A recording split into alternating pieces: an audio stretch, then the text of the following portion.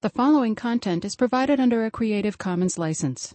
Your support will help MIT OpenCourseware continue to offer high-quality educational resources for free. To make a donation or to view additional materials from hundreds of MIT courses, visit MIT OpenCourseware at ocw.mit.edu. All right, let's get started. So I think what's interesting about light is that it's used in so many interesting ways, whether it's programmed, whether it's not programmed, how it interacts with the world, how there's direct bounce, multiple bounces, different wavelength, modulation in time and space. It's a lot of fun. Like, for example, do you know how a TV remote control works? IR pulses. IR pulses. It's mostly optical. There are other, of course, RF, but the LED of the remote is sending a code, optical code basically, over time to the photosensor on the TV. Now, how does it work in broad daylight?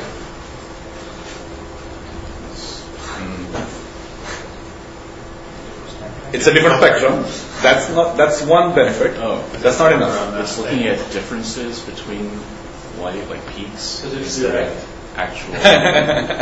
Actually, you can shine on the ceiling. It doesn't work. It's the variation in time. It has time, so like it has the last. Yeah, it's looking at peaks. The current image. Sorry, last one. It has the last image and the current image, so you can get the difference of like pulse or something. Almost. Oh, that's my guess too. So It's using modulation. So it's actually running at 40 kilohertz. So when it's 1, you're sending something 40 kilohertz. When it's 0, it's not sending anything. And so the AC component, which is the carrier, is 40 kilohertz, and then the signal is 1 or 0. So it can decode in presence of ambient light. Because ambient light is mostly DC. But it can't fall. So yesterday, I was watching TV, and all of a sudden my remote for the cable box stopped working, and I thought it was like one of those, like, it was in the wrong mode, but nothing worked. And then I noticed the TV light was blinking, and I realized I was sitting on the TV remote, and it was just blasting and the cable box was just like ignoring, like it couldn't figure out. Because you're pressing too many keys. Because I was holding one button on the other remote, not knowing it. So two different remotes were conflicting with each other. Exactly. So it's just a simple principle that we always associate with the TV remote. But can that also be used for photography or imaging? So the single the photo detector on the TV is decoding the signal, but that's basically a single pixel. Imagine if every pixel in the camera was made out of that photo detector that's decoding the 40 kilohertz signal.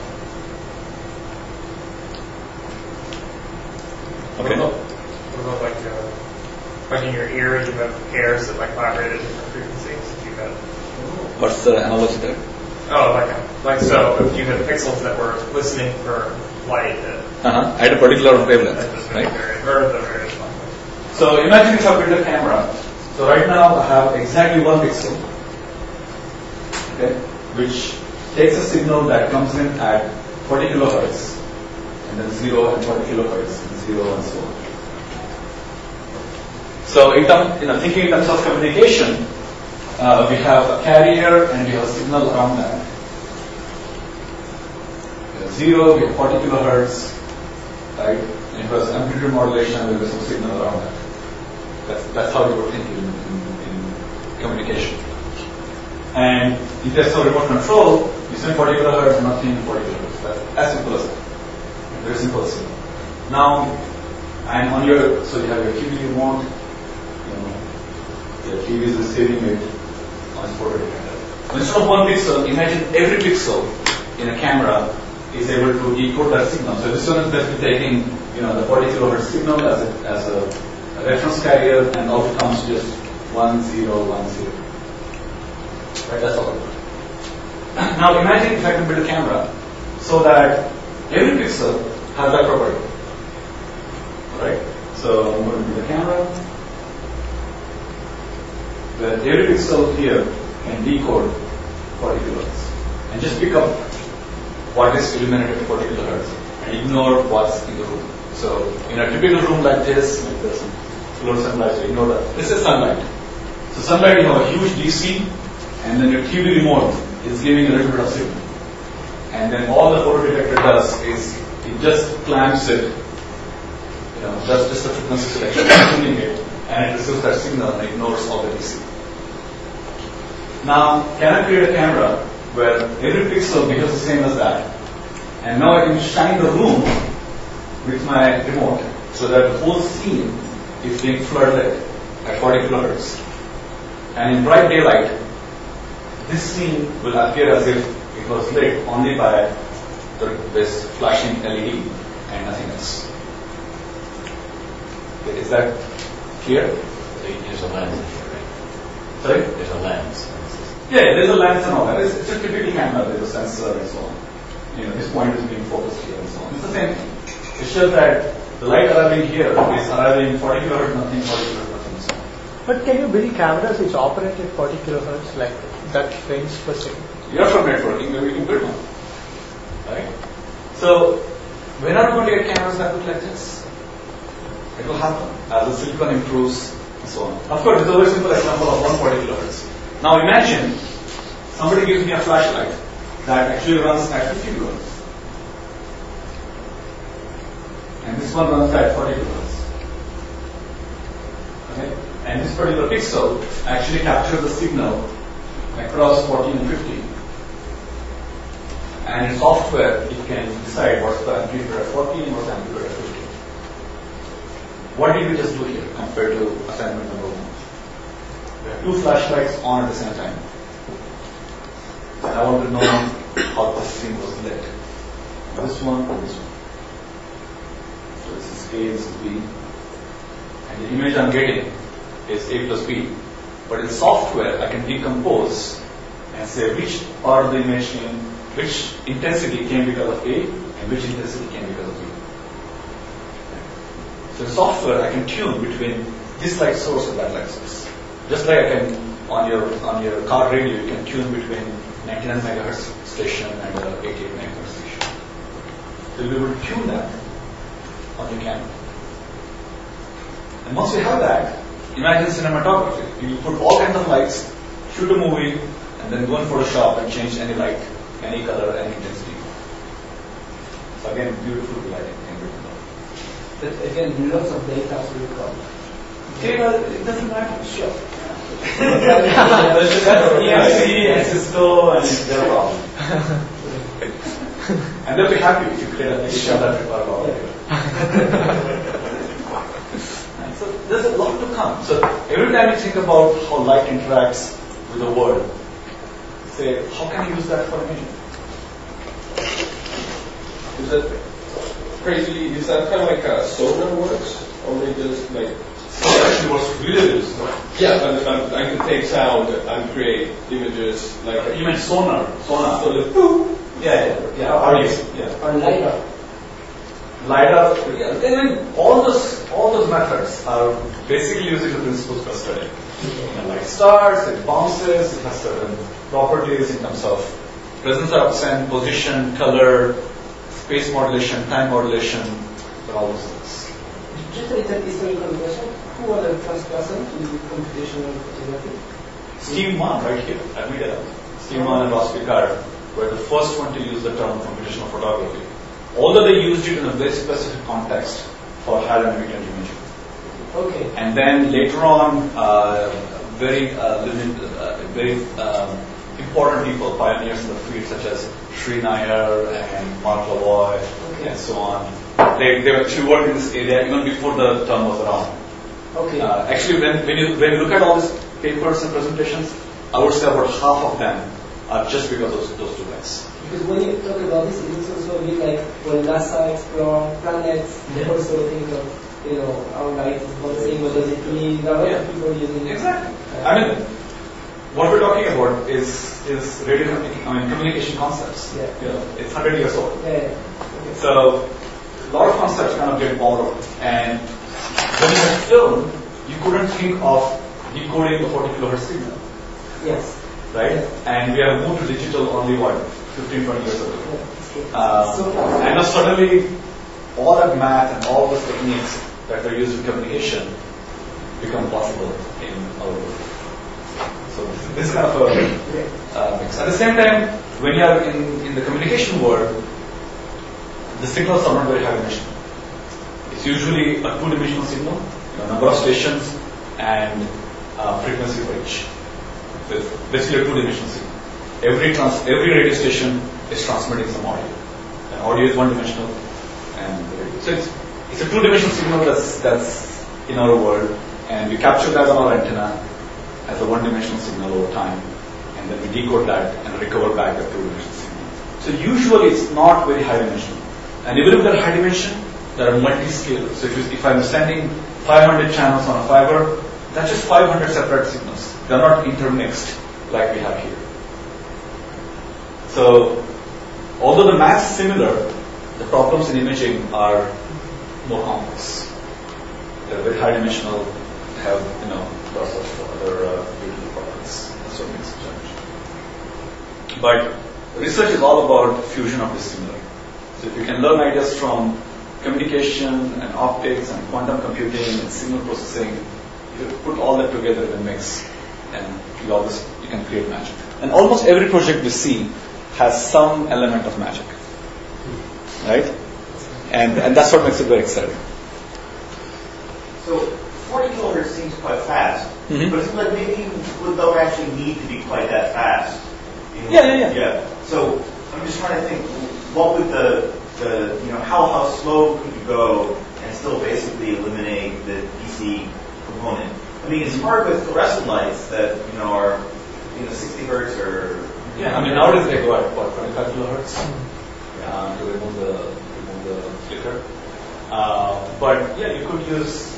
I mean, if the camera is 60 hertz, you could just use a 60 hertz strobe and turn it on in one frame and off, on in every odd frame and even off in every even frame. And that alone will allow you to do this subtraction. So the only problem is that if you do a pure subtraction, you're going to subtract two large quantities, two large numbers. So in the first image you have sun plus your flash, and the second image is just the sun. And this is very, very small compared to this. So you're subtracting two large numbers and expecting to recover the contribution because of the flash. That way is not possible. Sounds like an error accumulation problem. Yeah, but that's exactly the problem communication people deal, right? The carriers, the signal is so tiny that's riding in free space over large distances that they use really clever coding mechanisms so that your effective throughput will increase. That's what we want to do here. So there are lots of similarities. So I just wanted to think very broad. I know many of you here have very interesting backgrounds in communication and chemistry and interaction and so on. So try to make the best of that. So temporal modulation actually is not used that effectively right now in imaging. The certain projects, I'm not going to go into detail, but they're on that wiki that I sent you. So please add more information there. Add your own experiences, some of the things you're mentioning, some of the projects you're mentioning. Please go and add all those things to those wiki.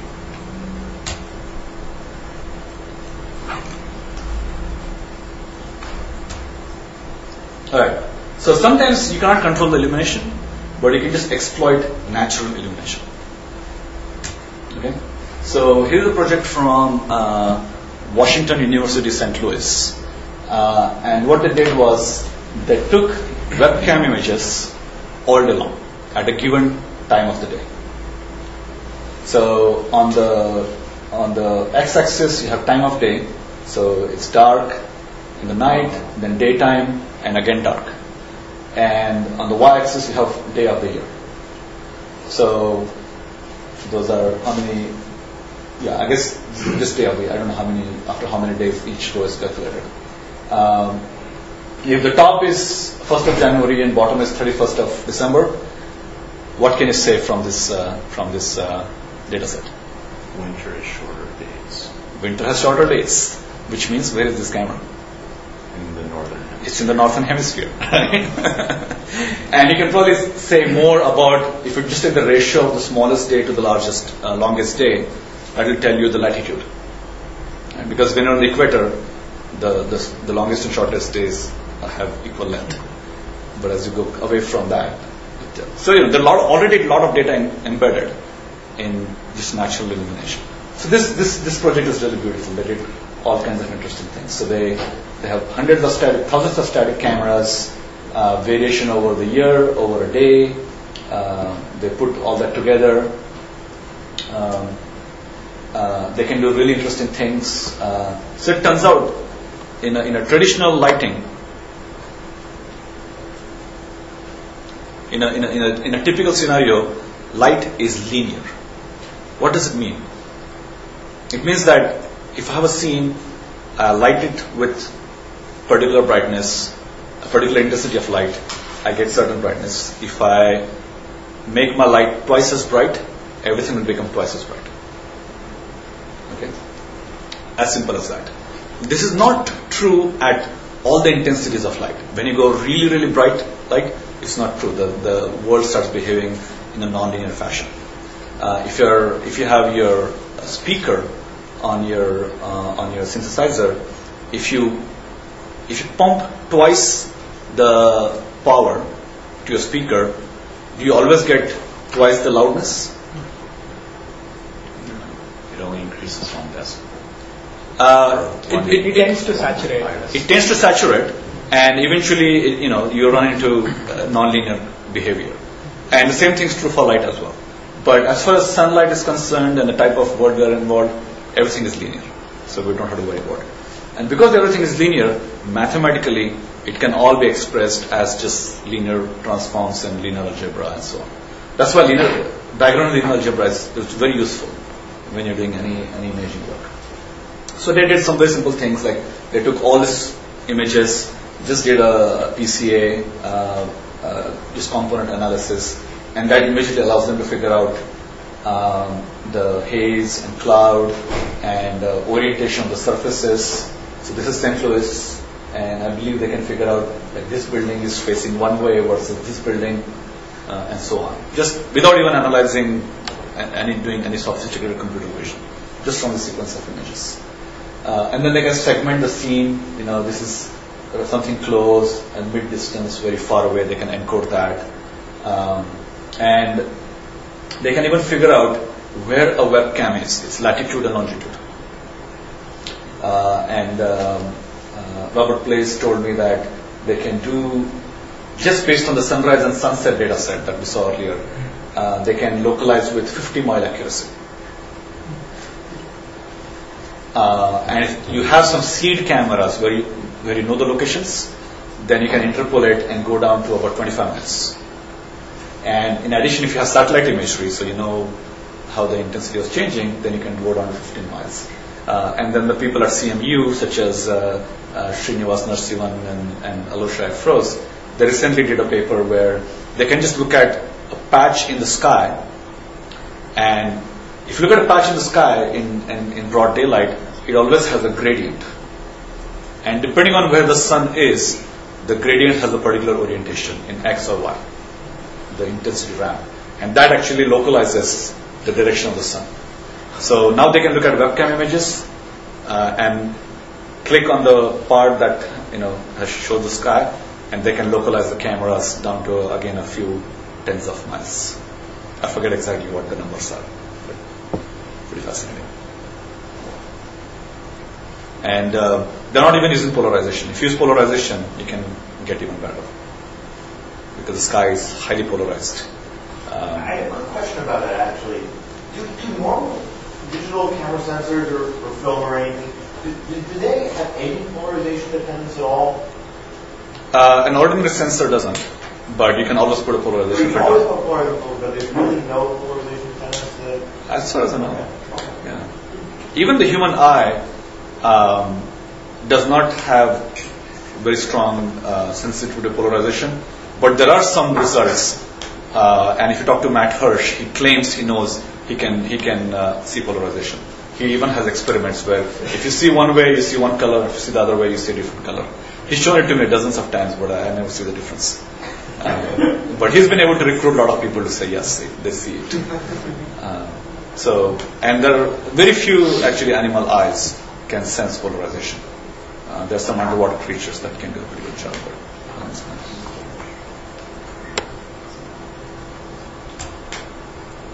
So again, they can do the encoding of depth, how far other things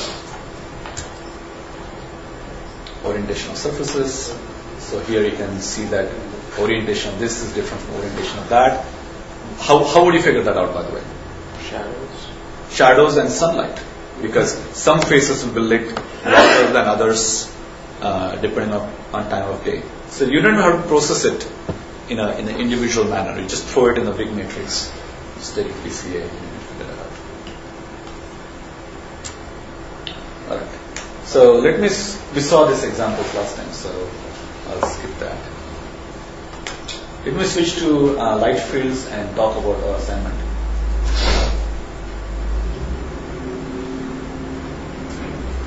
Alright. So light fields is one of the most important concepts we're going to learn in this class. And again, realizing that the appearance of the world is high dimensional, not two-dimensional. You have a 3D world, you project it on a 2D image, clearly a lot of information is lost. Now, if you build a so-called plenoptic function, which is what is the set of all things we can ever see? It was a name actually given by Ted Edelson, a professor here in the early 90s. Then it turns out it's a very high-dimensional world, right? If I stay in one place and think about the bubble around me, I have the azimuth and elevation of every direction. Just the bubble. On Google Street Map, you have a bubble for every location. That's theta and phi. And that's over time and over wavelength.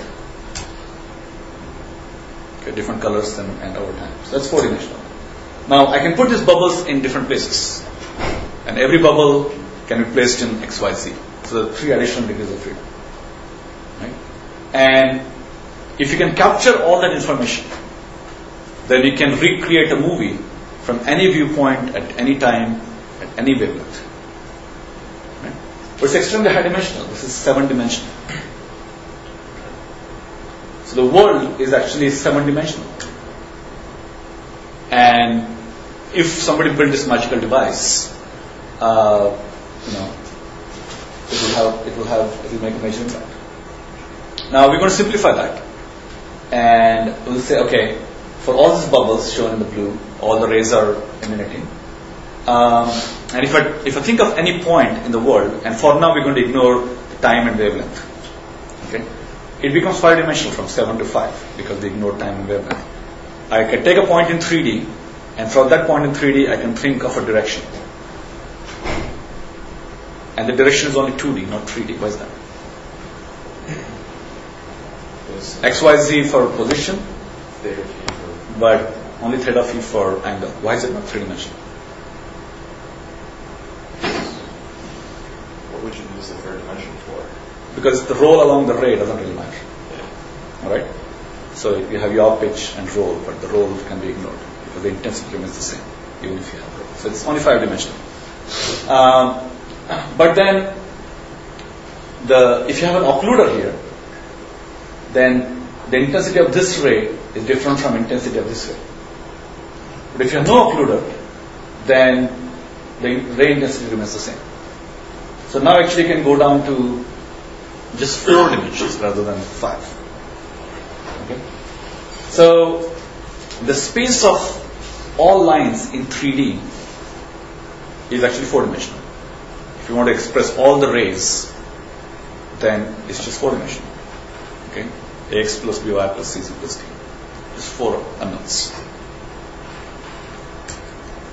Now you can simplify that further for the camera world, where we're going to assign the plane of a sensor and the plane of the lens and so on. So that's what we'll see very briefly. So let's say there is a light field in this room. Rays are traveling from light sources, bouncing around everywhere. If I just cut a plane in mid-air, I can parameterize that plane as x and y coordinates. And for every point on that plane, I have again the theta and phi. So it just becomes 4-dimensional. Okay. And that's what we're showing here. The position is s and the direction is theta. So often we will think about flatland. So we'll just think about the plane of the screen as opposed to the 3D world. So in the 3D world, we have x, y, and theta phi, but in the flatland, we have just the position and angle. So it's just two-dimensional. So this is called so that was one plane parameterization where you had position and angle. And another common way to think about that is, another common way to parameterize the light field is two-plane parameterization, where you have one plane that has position and the second plane that again has position, and a ray that connects those two again represents the ray space. The coordinates for that represent the ray space. So this is so-called two-plane parameterization, and this is very commonly used in computational camera and photography. Okay. So let me jump ahead a little bit because of the time left and explain how we're going to do it for our assignment. So remember, we're going to create an effect where we'll put a whole bunch of cameras, or take an array of cameras like this, and be able to see through occluders. Okay? And the effect is relatively straightforward. And we're going to do so-called synthetic aperture photography. We're going to create an artificial aperture to be able to see through occluders. So if you have a point in sharp focus versus a point that's out of focus, the green point will create a very bright spot. The red point will create a blurred spot. That means its intensity will be correspondingly reduced per pixel. Now, if you stop down the aperture, what will happen is that the green spot will become slightly dimmer because less light is reaching the sensor, but the red spot will also blur in a smaller region. If you go in the opposite direction and have a really, really large aperture, then the green spot will be very bright because it's captured. A lot of light is being captured, and that will be over here. But the red spot will be highly blurred. Okay. Now, building such a large aperture is very challenging. So what we're going to do is create that using an array of cameras like this. Okay. And this is the same as synthetic aperture radar, where they use an array of antennas to create effectively a much larger antenna. Again, analogies with communication and RF and so on. So again, we have a point that.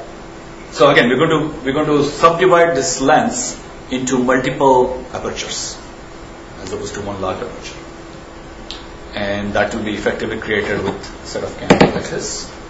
And then if you sum the images from each of those apertures, that's the same as creating an image with this very large lens. Okay. And for a different point in 3D, we'll correspondingly create a different image.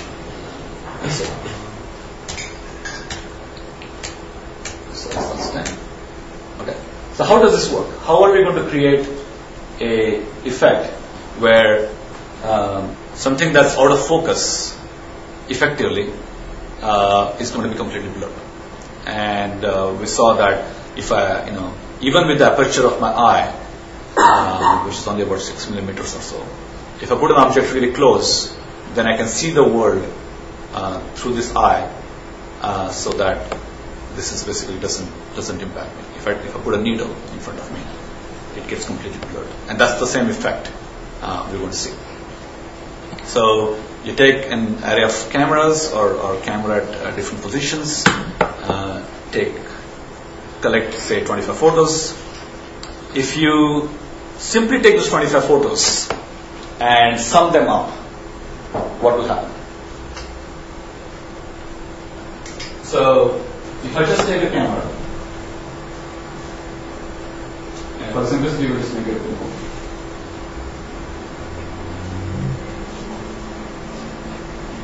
I have say 5 cameras this way, and I have a point at infinity. Its coordinate in each of this camera is going to be identical. It's like when you're driving and you're looking at the moon, it always appears to be the same position. Right? If anything is at infinity, which is very, very far away, its coordinate in the camera is going to be the same. All cameras. Okay. So if I just take these 5 photos and add them up, sum them up, I basically get the same exact photo because everything is at infinity. So that will be sharp focus. On the other hand, if something is nearby, its coordinate in the top camera will be to the top of the point of infinity, but in the bottom camera, it will be below the point of infinity. So now if I sum these 5 images up, this point will be completely blurred because the coordinates in each of the 5 images are very different. On the other hand, what's at infinity will be very, very sharp. And that's exactly what's happening when you focus. You're basically taking an image from every part of the lens and summing it up optically. Here we're doing it software. But of course, mathematically, we don't want to sum it up as is. We can shift each image and sum it. So if I wanted to focus here, what I would do is I would take this picture, keep it as is. I'll take this picture, and I know that from here to here, this one is shifting, let's say, by 5 pixels. I'll shift this whole image by 5 pixels and then add it. I'll take the next one, I know that's going to be about 10 pixels down. I'll shift the whole image by 10 pixels and then add it. And the bottom one, I have to shift by 20 pixels and add it. If I do that, then this point will reach our focus, and the point of infinity will be completely blurred. And using this very simple shift and add mechanism, we're able to focus very close to very far. Is this clear? I have a quick question about this. Yeah. Does this set some minimum focus distance? It would, yes. Or what sets minimum focus distance? Is it V? The field of view will set, for example, if I get really close, then these cameras can see this guy, but this camera may also see the guy. Right? So that's So is that the only thing though? Is it just the field of view that sets minimum focus? maybe the field of view. There are resolution limits as well, but mainly field of view. Otherwise, this technique can focus at ranges. It can even focus beyond it. So first lecture will be a good time. Because you can, instead of adding them up, I can add them in the reverse direction, minus 5 pixels, and focusing at infinity beyond. So this is all we're going to do. But there's, as you realize in your assignment, there are a few things you have to learn. Here I just threw some numbers. Shift by 5 pixels and add. What will end up happening in your case is you'll realize that as you put these cameras and take the pictures, you'll figure out what this distances should be, what the projection of these points are going to be, and if you don't use kind of some meaningful numbers, you'll never be able to focus. Because either your parallax, which is the distance, the change in coordinate as you switch from one view to the other, will be too large or too small. Okay. And it's very easy to do by just kind of eyeballing it. And by eyeballing it not with camera, with your own eyes. So you can just stand at one place and see if you move by 10 centimeters, do you eventually see the point behind? Right? And in the case of this Stanford project, that took a really challenging example of a set of trees and people behind them. You don't have to choose something that complicated. You can choose some set of objects in the front and then some painting in the back. Okay? You're going to set up the scene and you're going to put some. The best would be to just put a pencil forest. These are all pencils. A fence, and then there's a painting in the back. Okay, and then if from any single camera, this painting is occluded. But by taking multiple photos, you can see this painting. You can do it on a table. You can do it outdoors, for example. There's some trees here. You can see through it. Then choose your situation, and you'll be able to do all these things. And there'll be more restrictions to the website. So are we allowed to do it all computationally? Pure software? Yeah. Just OpenGL, you mean, or something? Yeah, but I mean, what's the fun in that? You're perfectly fine to do that. Yeah. What's the tolerance for the parallelism? So you want to be as close to parallel as possible, but we are not going to discuss it here. But as you know that even if you have, for example, if you misalign this camera and call that your ticket, I'm just exaggerating it, then you know that this image to this image is just a pure one model, a pure single pixel correction. So you could just fix that mathematically if you wanted to. So, but you should just avoid that for this assignment. Just try to keep it parallel. Just put it on a ruler and just slide it.